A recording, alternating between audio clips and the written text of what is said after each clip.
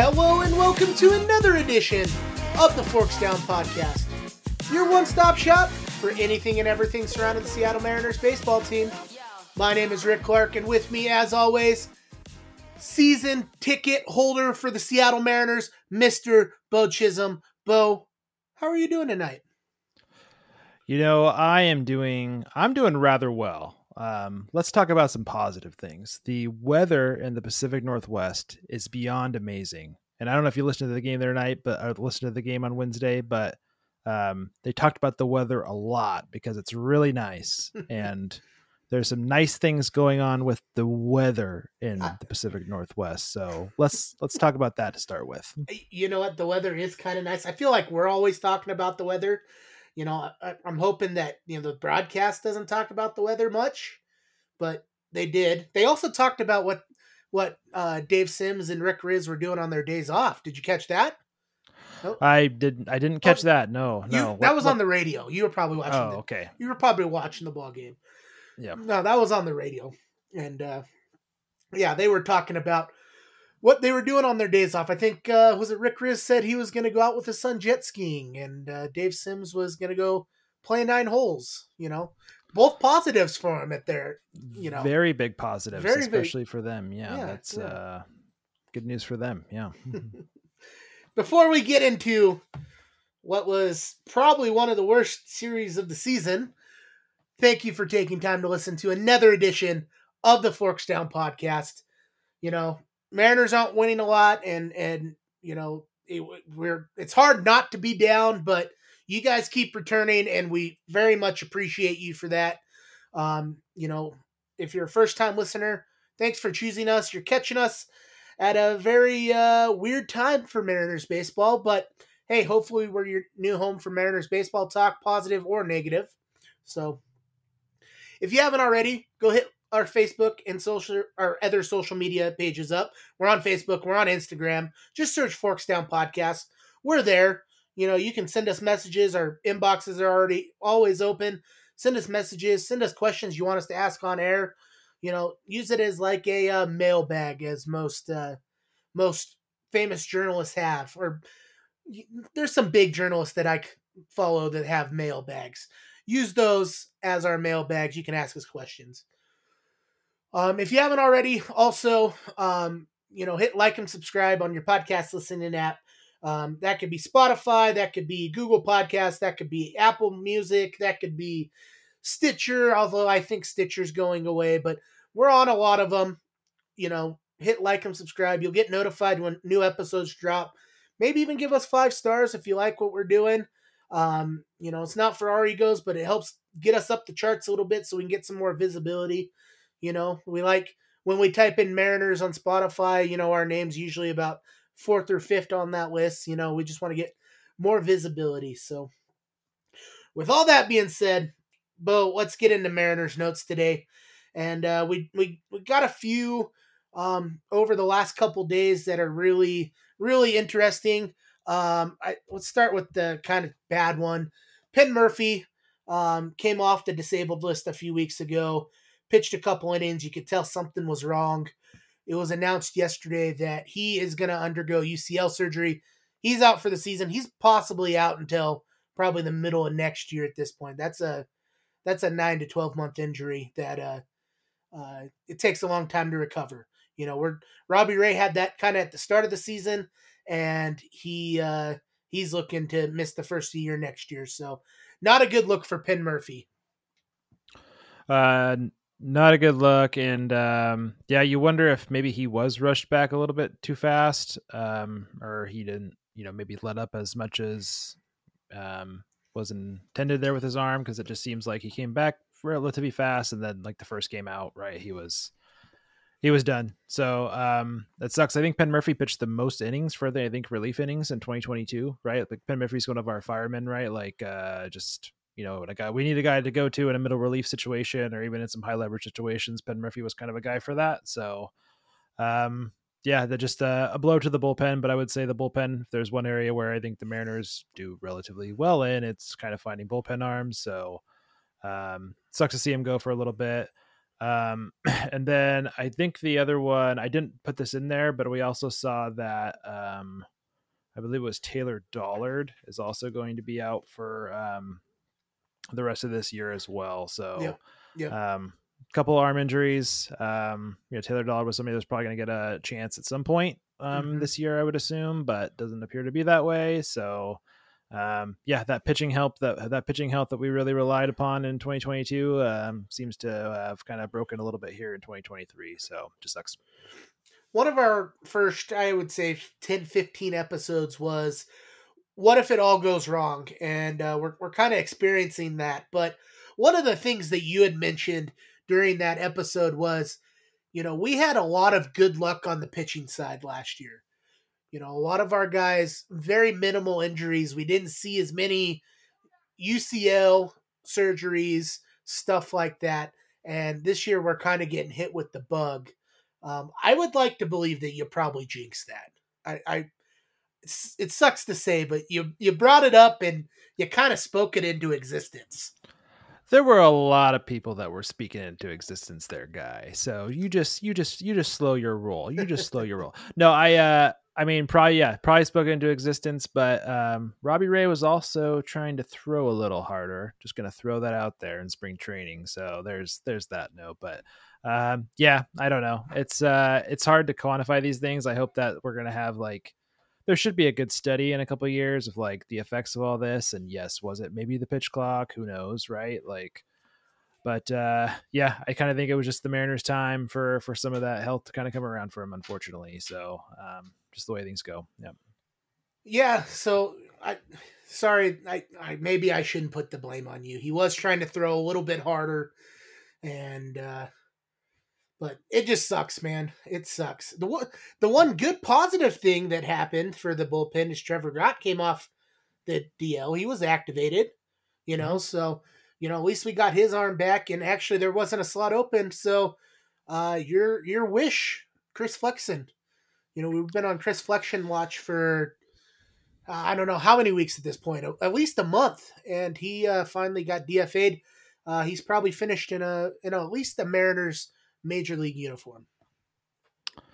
Yep. It was. It probably finished. I think there is an option.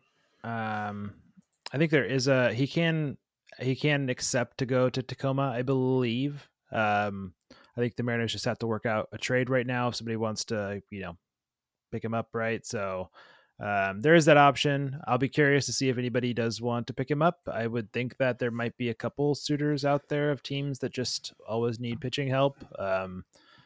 Maybe like the Padres or I'm trying to even think the Yankees was a team that early in the season, but there's always going to be teams that want pitching. So I think there's a decent chance maybe he gets, traded was during this time period as well. But it's probably a long time coming, right?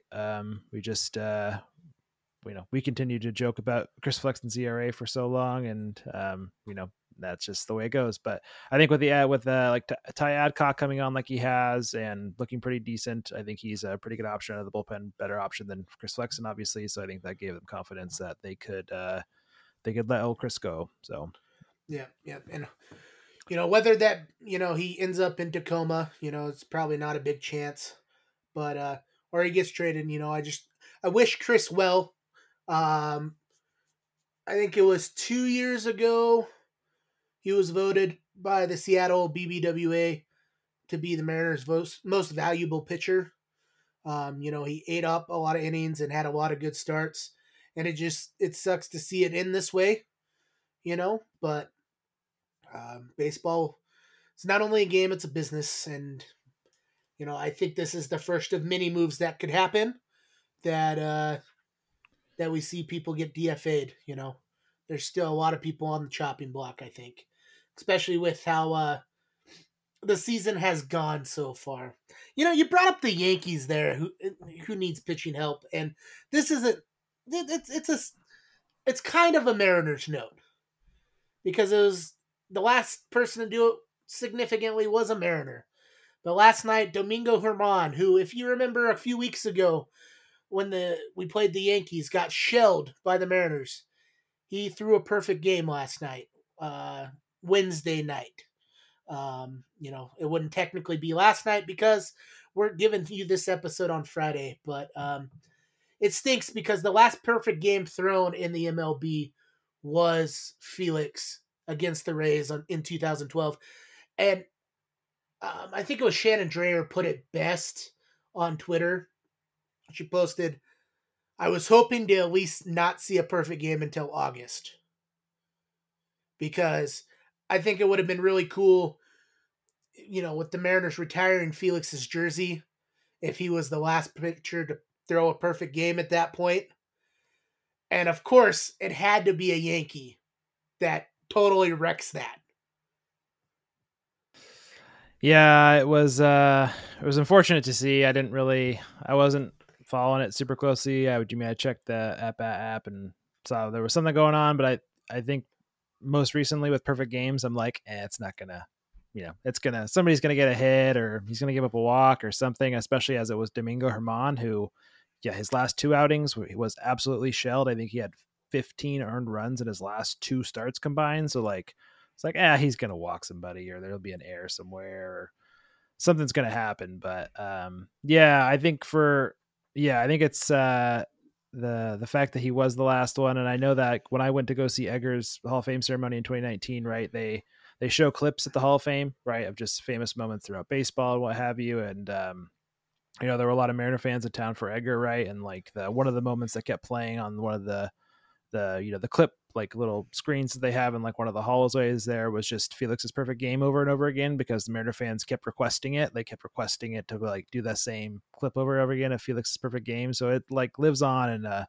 very important part of Mariners history, of almost history that we didn't really have at all like over the last 10 years. Right. So like, it's a very important moment for us. So it's sad to see that go, I guess, but we'll still always have that, right? It's still only one of 24 perfect games in baseball. So unfortunate that it kind of happened, I think, at the timing that it did, but we'll always still have it. It's always still going to be with us. So Yeah. I saw a lot of talk on Twitter about it, and just as the question is, if a tree falls in the woods and no one's around, does it make sound? And the joke was, on baseball Twitter last night was, if Domingo Germán throws a perfect game against the A's, does that count? Does that actually count? I don't know. I don't know. Well, Philip Humber threw a perfect game against the Mariners in 2012, and Mariners weren't that good in 2012. So does that one count? I mean, let's not count that one if we're not going to count this one. But you know what? I digress. No, it's fair. And there was there was a couple thousand people there to watch it, of the quote unquote 12,000 that they said was there to attend it. So if nobody was there to watch it, does it count either? Can we just erase it from the history? Yeah. Oh, you got me laughing, and you got me laughing before we go into this Mariners National Series. I had very, very high hopes for this series. We talked about it on the last podcast. They had to go in, and they had to get a sweep. We've got the Rays coming to town. And honestly, you look back at it, it should have been at least two, they should have won 2 of the 3 games. But that didn't happen. Let's start with Monday's game. At least we'll have a little bit of positivity to talk about. Luis Castillo took the bump for the Mariners on Monday's game and ended up helping the Mariners to an 8-4 victory. Luis Castillo looked pretty decent. He brought his walks back down.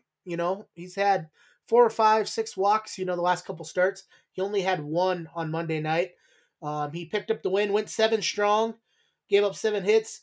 3 runs came across the plate. Only 2 of them were earned, and he had 7 Ks.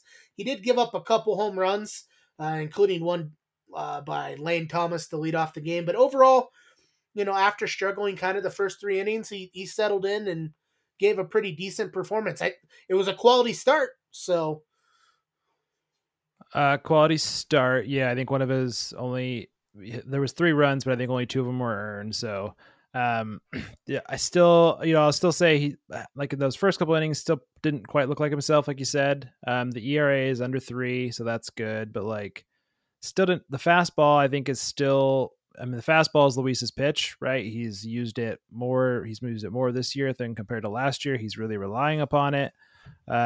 He still threw, I think, 17 whiffs in this game. So like, there's still a lot of good there. I think he some of those first kind of things that he gave up I think he gave up to Lane Thomas. And then I think he gave up another one. Was it to, I think, Dominic Smith, if I remember correctly, I think. And then was it the next inning or the inning after that? But yeah. So, I mean, he's still kind of, I think, leaving a couple mistakes there. Right. But the fastball has been Luis's pitch, and it's kind of been a little inconsistent at times, and then calmed down, I think, a little bit more as this game went along. But I think there's still things for Luis to work on even after this game. I think he just gotta probably put that fastball, I think, in a better location at some points. But I'd also like to see him kind of try the 2-seamer a little bit more. So, but I think regardless, still settled in. ERA under 3. I think he's trending towards the All-Star game at this point. I think he'll get the Saturday, and then I think the All-Star rosters are released Sunday, if I remember correctly. So I think he's trending towards it. I think this game probably adds to that, and especially with the ERA being under 3, getting the win in this game, I think he'll that solidifies it almost for me at this point. Yeah, I'm kind of trending that way too. It stinks that Kirby keeps getting Felixed. I still want Kirby to be that pick, but I think you're right. I think Luis is probably the Mariners All-Star at this point. I'd like to say that if he had more innings, Munoz probably would have got it. I mean, he came in after Luis in the 8th inning. He did walk someone, but struck out 2. His ERA is still 0s. I don't know if you could look it up. I'd really be interested in his whip this season because I don't have whip on here. But we'll get to that in a second. And then the 9th inning, Saucedo came in. They had a big lead, and he gave up a run on 3 hits. Had a base on balls and a K. He ended up getting pulled with 2 outs in the 9th. And then Sewald came in and got his 14th save of the season. Saw one batter and struck him out. So overall, kind of outside of Saucedo, pretty decent performance by all on the pitching side. Did you find his whip? Were you able to? Sorry, I have not. Still working on it. Keep talking. I'll get back to it. Yep. Well, while he's finding that, we'll move on to the offense. Offensively, pretty solid game. Mariners had 12 hits. J.P. Crawford looked really good. 2 for 3, 2 runs, RBI. He had 2 base on balls. His average is about 245 now, looking pretty good. Julio went 3 for 4, run and an RBI. Had 1 base on ball, 1 K. Mike Ford sitting at the bottom of the lineup, hitting 8th, 2 for 4, had a couple runs, RBI, a K. He's trending upwards a little bit on everyone, but I think it was Cal got a hit in Monday's game. So overall, offensively, pretty balanced. Cal went 0 for 5, didn't strike out a lot, struck out once. But good offensive performance. JP had a home run in the 1st inning. Gino had a home run in the 4th inning, both off starting pitcher for the Nats, Williams. 1, 2, 3, 4, 5, 6, 7 different Mariners had RBIs, sharing the love there. Team runners in scoring position, 3 for 13, left on base, 9. Julio had his 18th stolen base, and Kelenic, had his 10th stolen base. I don't know if you saw his stolen base, Bo. Kelenic's stolen base. Man, what kind of wizardry was that? I mean, he was safe, but he slid so far past the bag, and his hand stayed on the whole time, which was very impressive. It was a very pretty stolen base on that. I think Kelnick had a one later in this series too, where he snuck in at home plate too. So Jared's base running in this series was pretty good for the most part. But yeah, no, that was pretty neat. Like the camera angles and the fact they're able to get that and able to turn it over so quickly was pretty nice. But yeah, very good, very good slide from Jared there. So sorry, that's the last point. Luis Castillo, 1.06 WHIP right now, lowest of his career. Continue with Jared. Go. Oh no! You got to find Munoz now. You got to find Munoz. Find Munoz for me. Why I'm going for it here. Yeah, Kelnick. I don't know if you also saw, Bill. They overplayed his walk-up music. They played it just in that inning like 5 times. I think it was 4 times. They played it when he came to bat. They played when he stole the base. They played it during the replay, and then they stole it after it was overturned or something. So 4 times in the inning. I know the broadcasters were laughing about it. I think Rick Riz even at one point was singing it on the radio, which was muy perfecto. But yeah, good to see something positive come out of this series, and it was definitely in the first game. So before moving to game 2, did you find it? Munoz has a .818 WHIP right now. Currently the lowest of his career. There you go. Hey, it's under 1. Andres Munoz is only 24 years old. I don't know why I don't know why I think he's so much older, but it's just wild to me that he's only 24 years old. So he's so young. He's a youngin, and he can throw 103 sometimes. Mm-hmm. Makes you wonder what we're doing with our life, Bill. Right? Yeah. There you go. Moving on to Tuesday's game,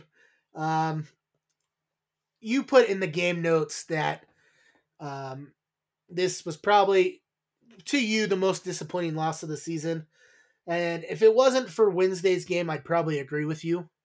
The Mariners had so many chances to pull away, so many chances to win it.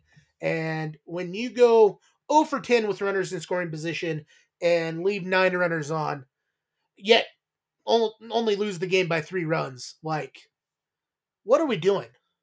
Like, why hasn't the hitting coach or the hitting, it's not even really the hitting coach, it's the hitting group, why aren't they answering for this at this point? Yeah, I can tell you. I think it's come to a point where somebody, I think Jerry and team, I think Jerry has said that, he takes responsibility. I think Scott and the team take responsibility, but I think at the end of the day, you heard after this game, right? Cal Raleigh taking a little responsibility, which I think was the right act and the right thing for him to say. But this is embarrassing, right? To have the bases loaded like you did at the end of this game, and the chances that you had with the players that you had at the plate, right? The 3 best players that your 3, 4, 5 hitters, right? Maybe not your 3 best, but 3 of your core hitters on this team that commit the Noble Tiger, easily scoreable run, right? Like just the fact that we weren't able to just push that over, the fact that we just assumed somebody was going to get a hit, the fact that we just assumed that one of these guys was just going to limp right in there and do it. It reeks. I don't know. It just reeks of just reeks of a lack of just discipline, right? It lacks like just the discipline of a Major League Baseball player to say, like, we're just going to score this run. We're just going to do a little hit here, right? We're just going to get something in the air and get a sac fly for all. I mean, that's all we needed, right? It was a little bit of something. And I couldn't even tell you. I was so mad at watching this one of like all the different things that went through. I think Ty popped up, like all the different things that were going on. I knew that they were just going to end this inning without scoring runs. But I just don't know why I knew that, but it just felt that way. The way that this game was going, just like the lack of just wanting to win this game. And it just seemed like we were going to lose this game. And even with the bases loaded, did not feel confident whatsoever. Yeah. Yeah. I agree with you. I was in the same boat watching it. I was actually watching it in bed, wanting to go to bed because I'm an hour ahead of you. I'm in the mountain time zone, and it was 11:30. I had to be up at 6 a.m. So I'm sitting there going, I want them to score. And then they load up the bases and I go, wouldn't it just be, so funny if they didn't score and they go on to the next inning. And it happened. It legitimately happened. And I was bummed is like a very big understatement because this game should have been won way before that. It wasn't just offense. The Ty France, Teo, and Cal, the 3-4-5 hitters, accounted for 5 of our 7 hits. I can't place much of the blame on them because of what led up to it. You had, outside of those guys, 2 hits. One by Gino, one by Mike Ford. Okay? Where's the offense there? That's kind of been the story of the season. Okay? You got Sewald coming in the 8th and gives up a home run, a game-tying home run. Why are we bringing him into the 8th? I don't know, but maybe that should have been Munoz. Munoz came in the 9th, went 1 inning and struck out 2. His ERA is still 0. Why didn't we bring him in the 8th? So let me ask you this. Do you feel like, and I'm not trying to place blame here, but like I get a feeling that Scott is trying almost everything at this point, or Scott's, I almost want to say over trying. Like I get a feeling that he's doing almost anything and everything to see what works. Right. Mm-hmm. Like I think talking about a pinch hit for Tom Murphy at this last game on Wednesday, putting Sewald in the 8th inning here. Mm-hmm. How many different lineup combinations have we seen this year? Right. Like I just think that Scott is trying a lot. Right. And I don't know if any of it's helping. I don't know if any of it's hurting, but I thought Sewald in the 8th was kind of confusing, I guess. I think he's only pitched, including this game, he's only pitched 3 innings in the 8th inning the whole entire year. Mm-hmm. And it was a little puzzling to me why that happened. I didn't really, hate it at first because, like, I think Munoz, you're a big fan of Munoz, I think maybe coming in the 9th, right? So, like, maybe there is that thought to it, but it was a little puzzling to me of just why we did it that way and what the end game was.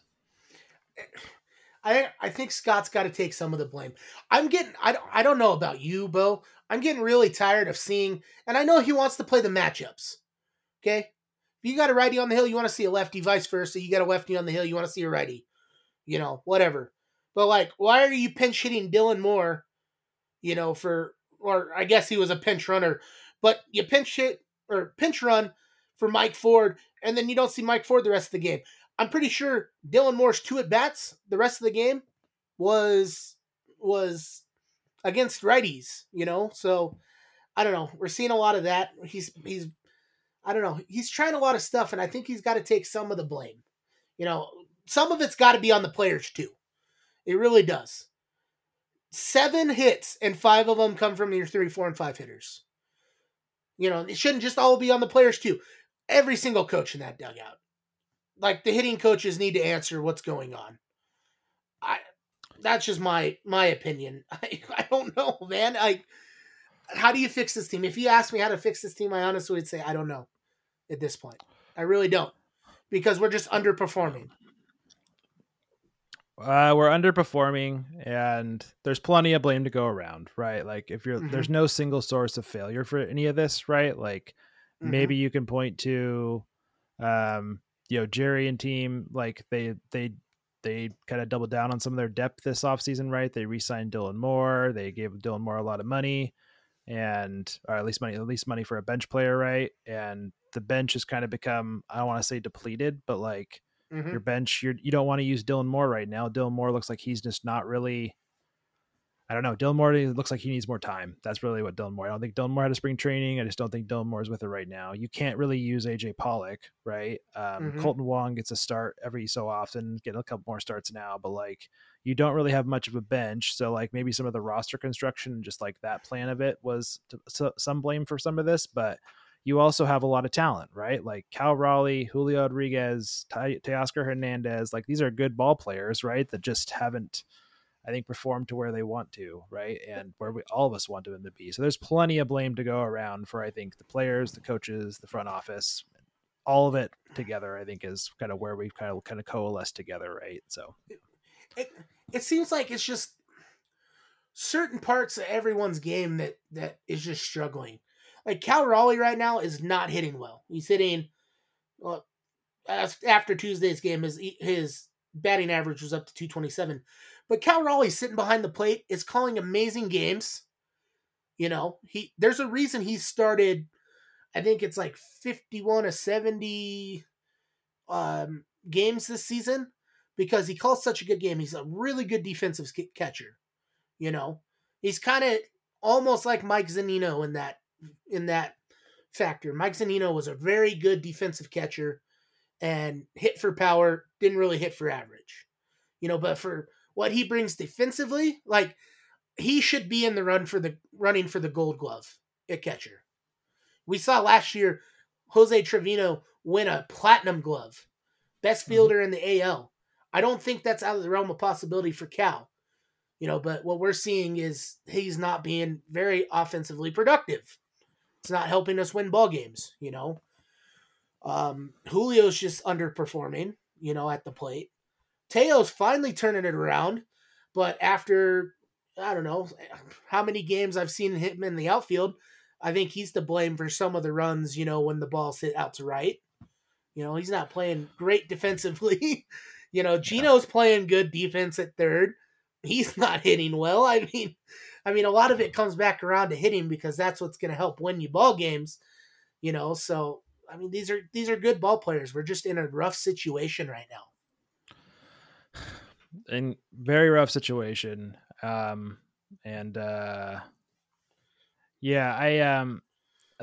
also a thought in my mind of, like, it's a very rough situation. I think we all put a lot of expectations on this team. I think the players put a lot of expectations on themselves, especially after last year. I think they bought into some of the talk that the way that we ended the series last year against the Astros, there was talk of, the Mariners look like the second best team in the AL. There was real talk about that, right? Like, just the way that we played and the way that the Yankees ended up losing a series against the Astros. And I think they bought into that. And I don't know. I'll be the guy to kind of bring this down a little bit, but I pulled up Baseball Prospectus because I was thinking about this like before the season, right? Baseball Prospectus had their, they had their team previews before the season. And, I think maybe I brushed them off a little bit. And I think a lot of people brushed up a lot of the projections that were out there this year, but, like, I'm just going to read this verbatim, right? And get your reaction to it. But this is written on March 23rd, right? Mm-hmm. And it says, the Seattle Mariners are, as a concept, exhausting. They're the post-ironic baseball team, the one that's constantly telling you how to feel, even as you're just trying to watch it.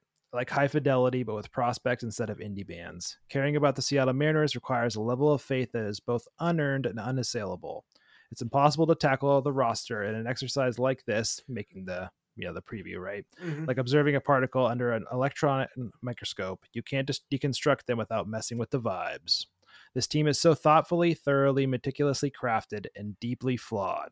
It contains almost zero redundancy, and the myriad trades that built it up have left the team with few understudies and little capital to spend at the deadline. Everything has to work exactly according to plan, but also it just did last year, so why wouldn't it again?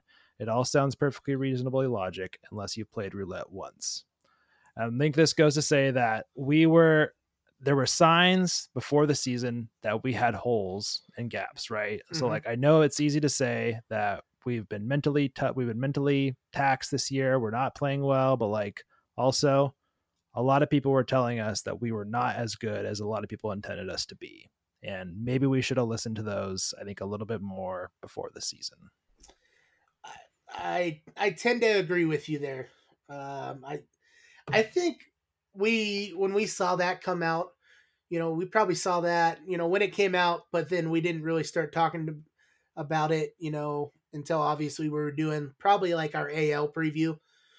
But I think I remember you kind of hammering that and laughing at it. At one point you said you hated Baseball Prospectus for that, but hate's a strong word. Hate's a strong word. Strongly The way that Baseball Prospectus kind of calculates some things leaves a lot to desire for, like, players like Julio and a couple others. So hate's a very strong word. Still like Baseball Prospectus, and obviously I think I'm giving them a little bit more credit now. Obviously, mm-hmm. Just I think that they seem to have kind of hit it right on the head, right? Like I think they knew. I think that it was clear that this team maybe wasn't as talented as it was thought to be, and I think we are firmly feeling the effects of that now. Yeah. And it's funny you bring that up for game 2 of this series, because I think game 3 was worse. Close out game 2 real quickly. Bryan Woo had a pretty good start. He was probably, I would say, probably one of the big positives of the game. He went only 5 innings because he's still kind of under an innings limit. He's probably going to be under an innings limit. I could see him getting moved to the bullpen later in the season just so he's not going over, this is the most innings he's ever pitched, not going over a certain amount of innings. But he went 5 innings on Tuesday night, 6 hits, 2 runs. Only one of them was earned. Only had 1 base on balls, but 7 Ks.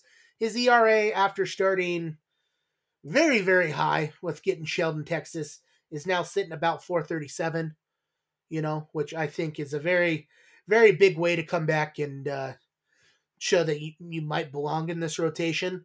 Like I said, it could end up with him in the bullpen. You never know. You could see him get, pushed back down to Double-A or Triple-A. You could see him getting traded, honestly. We were just talking about the offense. One of the things that needs to happen is we need to get some offense.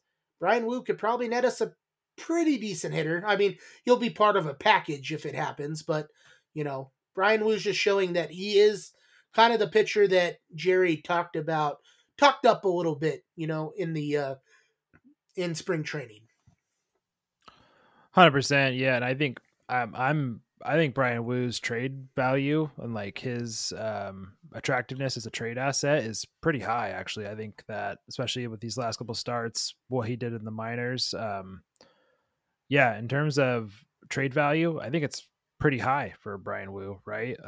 Probably maybe on par or pretty close to Bryce Miller, I would say, almost actually. So, could be. I don't think we probably have a good idea. I don't think really anybody does what the Mariners are going to kind of do at the deadline right now.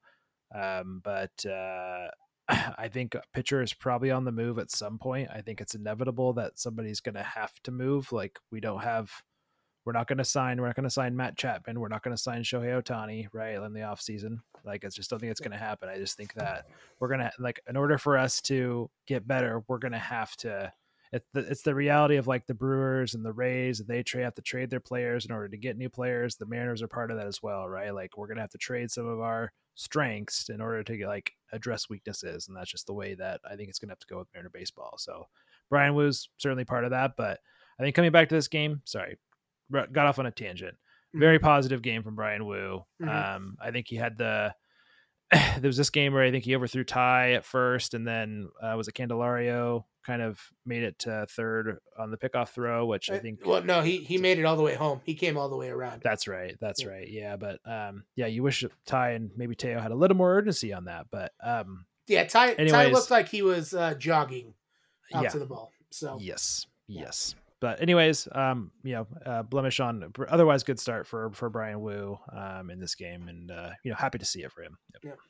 Yeah. It's funny you brought up last episode how you think Matt Brash, every time he inherits a runner, it ends up scoring, because it happened in this game. Gabe Speier put a runner on, kind of looked a little frustrated, and Matt Brash got brought in and walked a couple people, gave up a run, which was kind of wild. Yeah, not a great bullpen day. Not a great bullpen day at all. No. Yep. I mean, the only other besides Menounos, well, I would say Topa had a pretty positive day. He did walk one, but struck out one, didn't give up any runs, didn't give up any hits. Topa had a good day. And then Trevor Gott, who just came off the IL, took the loss because he gave up 3 runs, 2 of them earned in the 11th inning. So that was Tuesday's game. That was probably Bo's most disappointing loss of the season. Now we're on to what I think is the most disappointing loss of the season in Wednesday. And I'll just explain it to you. I think this was the most disappointing loss because Patrick Corbin, since the Nationals won the World Series, has looked like trash. He has been one of the worst pitchers in the game, and the Nationals, the only reason they really couldn't unload him was because of his contract. He's got a really high contract because he came in, helped them win a World Series. He got rewarded and kind of rewarded them by taking a big dump on their bed. Now, with all that being said, with the Mariners really making mediocre pitchers look great, Corbin came in. This was Corbin's stat line. This was Corbin's stat line for the game. Corbin went 7 innings, only gave up 5 hits, K'd 9 players, which is, why are we striking out 9 times with Patrick Corbin? And he didn't give up any runs, didn't give up anything. You know, like, Caballero hit 1 home run, and that was in the 8th inning off of Willingham, one of their relievers. And that was the only offense of the game.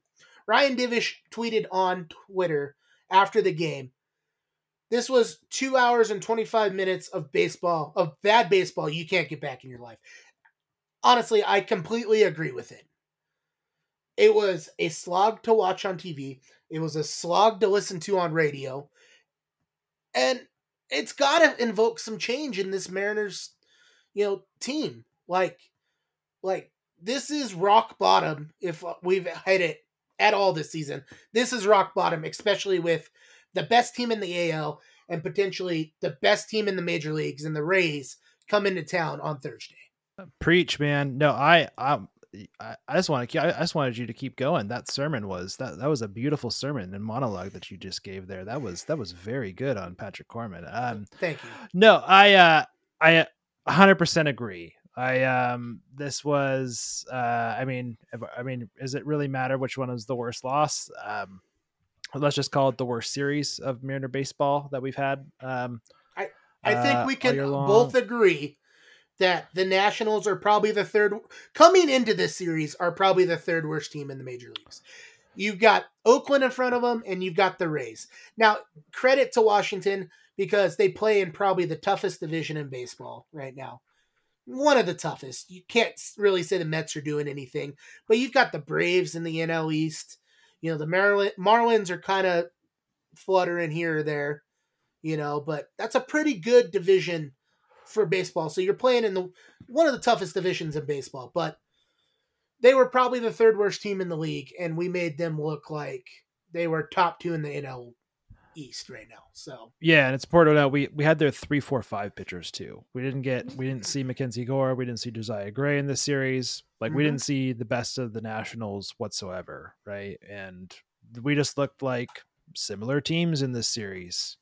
And this game in particular, right? It just looked like we got a little bit behind, and that was the ball game, right? Get a little bit behind, and that's really it. That's really it with the Mariners. It just seemed like this was just a game that you could have stopped watching after the first half inning, because you had a feeling just like the end of I don't know if it was just an eke over from the game the night before, but it just felt like, yeah, we weren't going to try to win this game.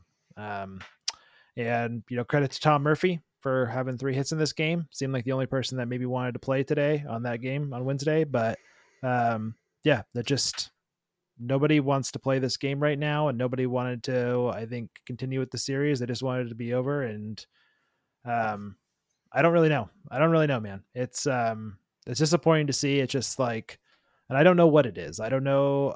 Me, I'm not big on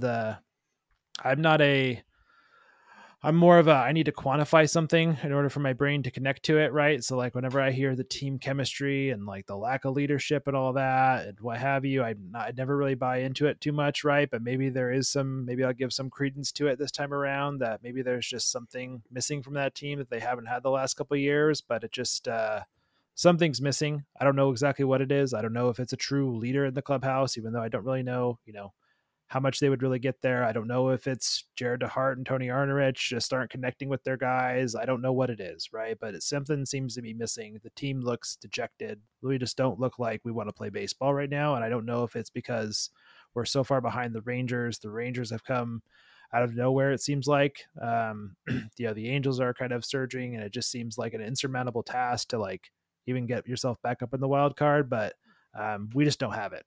We just don't have it. We're not a playoff team. We're not going to make the playoffs. We've taken considerable steps back from what we were last year. We took 3 steps forward and like 6 steps back. And it is incredibly disappointing to watch now kind of where we've gotten to at this point. Yeah. Yeah, absolutely. And it's funny because I'm never one to I don't like booing teams I root for. I really don't. I boo. If I go to the game, I boo bad calls. I boo the other team. But I think it was completely warranted the moment Cal struck out and the game ended on Wednesday that everyone was booing. They don't like the product that the Mariners are bringing to the table right now. Again, like we said earlier in the episode, it could be the fact that our expectations were so high. It could be that we were building ourselves up for failure at this point. There was a lot of signs in the offseason that they weren't really building the roster to win, and it just sucks to say because, I think like any Mariners fan, we want to make the playoffs. We're the only team to never make the World Series. We want that for our team. We're passionate, we I think we've got a very good fan base for this baseball team, and we're not getting rewarded with, what is it, 5 playoff appearances in 46 years, 20 managers in 46 years. Like, Yeah. we're just, I know you've watched it. You've watched the Mariners documentary on YouTube by help me out here. John Boy. Is it John Boy? Was it John Boy? No, it wasn't John Boy. It was I can't. Was it Foolish Baseball? No, it's John Boy. It's not John Boy, not Jomboi. It's John Boy, Oh, John. Jombois. Right. Sorry. John Boy. Yeah. Okay. Yeah. I feel like this is just another chapter. After 95, they got to the ALCS and they, sky high expectations, and they had one of the best offenses in baseball in 96 and 97, and completely, crapped in our bed here. Like, I feel like this is just another chapter that we're watching. It feels like a cycle. The definition of insanity is, watching something or doing something expecting a different result. You keep doing it over and over and over. I feel like that's what we're getting. We're almost insane to watch this baseball team. Yeah, I don't disagree. I think it gives Jerry and team a lot to think about of just where they want to take this team, Mm-hmm. and what the second half's going to look like, what the trade deadline's going to look like, and I think we are in store for I don't want to say a drastically looking baseball team in 2024, but something's going to have to change.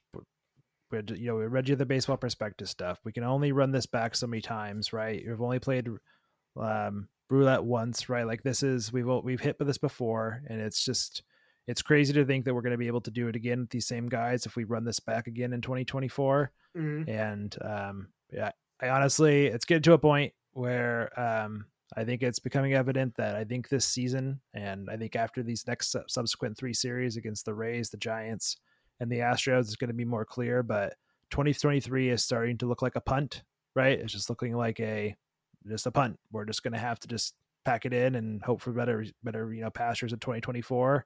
But hopefully that means that there's some growth developing. There's some thoughts of different things that we can do to make this team better, because I think if the writing's on the wall that something has to change. There has to be some new players. There has to be something different in this batting order in order for anything to change right now. And I think that's where we're heading. But you know what?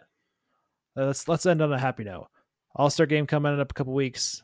Things are going to be awesome there. We're going to see Luis pitch probably, and the whole works. So I'm looking forward to that. I hope you are too. And I think it'll be a good sign for the Mariners, a good sign for the city, I would say. So some positivity there, but I think after that, it'll be more back to the nut grindstone for the Mariners, and where they want to take this baseball team in the future. So. Yep. And I'm gonna have hope, like I always do, in the second half of the season. I'm gonna hope they can pull their heads out of their butts and do it. I think it was the Braves last year went into the All-Star break under 500. They ended up winning 100 games. So at least they were under 500 within their first 55, 60 games. So don't necessarily quote me on that, but certainly want to turn it around a little bit. Did you see that the All-Star starters were already announced? Those came through? I did not see the starters. No. All right. Where was So AL starters, catcher Jonah Heim. You know what? Well deserved. You're looking pretty good. First base, Yandy Diaz. Second base, Marcus Semien. Third base, Josh Jung. Shortstop, Corey Seager. So basically the Rangers whole infield minus Yandy Diaz. Outfield, Mike Trout, Randy Arozarena, and Aaron Judge. And DH, Shohei Ohtani. Heck of a lineup there. NL lineup. Catcher Sean Murphy. First baseman Freddie Freeman. Second base Luis Arias. However you say his name. Third base Nolan Arenado. Shortstop Orlando Arcia. Outfield Ronald Acuna Jr. Mookie Betts. Corbin Carroll, Washington guy. You know, good to see him make the All-Star game in Washington. And DH JD Martinez. So those are your All-Star starters. I know that's not Mariners related. We will see what happens, with the Mariners. Who's going to be representing them? I do want to note that we are not finishing Wednesday's game. There wasn't a lot of positive, unless you want to see Tom Murphy going 3 for 3 and him and Jose Caballero accounting for 5 of the 6 hits. Good on them in a bad game. And Ty Adcock, you looked pretty good. Serviceable reliever, but Logan Gilbert didn't do well and the rest of the team didn't do well, so I don't think we need to talk much about the Wednesday game at all. So, Bo, we got the Rays coming in, and I mean, I don't want to see things are going to get worse, but we're seeing at least 2 really good pitchers come in and play against the Mariners this week. Game 1 is Bryce Miller versus Shane McClanahan. Shane McClanahan's really good. Really, until he kind of fumbled at the end of the season last season. Probably had Cy Young locked up in the first, I'd say 70% of the season last year. Game 2 is George Kirby versus Tyler Glasnow. Glasnow, if he didn't have such a glass arm, would probably be in the running for Cy Young every year. He's that good. And then the game on 7-2. Are we missing a game? Is this only a 3-game series? Sorry, let me pull it up here. It is only a 3-game series. Yep. So we go to San Francisco on Monday. Do they have Sunday off? No, we don't have it. This is our Thursday. Recording on Friday. Thursday. This is our last off day before the All-Star break. Yep. You see where my head's at? Just want to get to that All-Star break. That's right. Okay, so Sunday's game, 7-2. Lopedra, Luis Castillo against Taj Bradley, former top prospect, coming in and getting the start. We'll see what happens with him. Tampa Bay's famous for doing not bullpen days, but kind of having an opener and then kind of rolling with the bullpen the rest of the series. But, at least with the first 2 games of this series, Bo, it doesn't look promising. Doesn't look promising. And, there's things might spiral out of control. I think that's where I really don't want to speak that into existence, because apparently I do that now. Yeah. But, don't speak that into existence. But I think you have to mention something that there's a chance that things might start be looking a little rough for the Mariners. I think if things don't go the right way. However, here's some positive, right? The Mariners did pretty well against the Rays last year, right? Like they did, they ended up taking some good series from them. And I think this Mariner team is probably going to be a team the rest of the year that they're going to end up winning, 3 out of 4 against the Rangers or something at some point, but they'll still, win or lose the next 2 series. So I think that's the way that this Mariner team might go. But I think there's, still some hope, still some positivity that we could probably have with this series anyways. But we'll see how it ends up shaking out. Yep. Oh, well, Bo, usually we have a draft preview, but I think we're going to table that for this week. We're running pretty long tonight. I think we have let our disappointment flow tonight. So before we get out of here, Bo, you got anything else before we wrap up? No, nothing else from me. Thanks, Rick. All right. Well, soon, Bo, we'll be together in Seattle watching the All-Star game and the Home Run Derby and the Futures game. Can't wait for that. And, fans, look out on our social media pages. We might post a little bit from the All-Star game, some pictures, stuff like that. So for all our listeners in the Puget Sound, Pacific Northwest, and beyond, thank you for taking time to listen to another edition of the Forks Down Podcast. For Bo Chisholm, I'm Rick Clark, and we'll see you guys next week.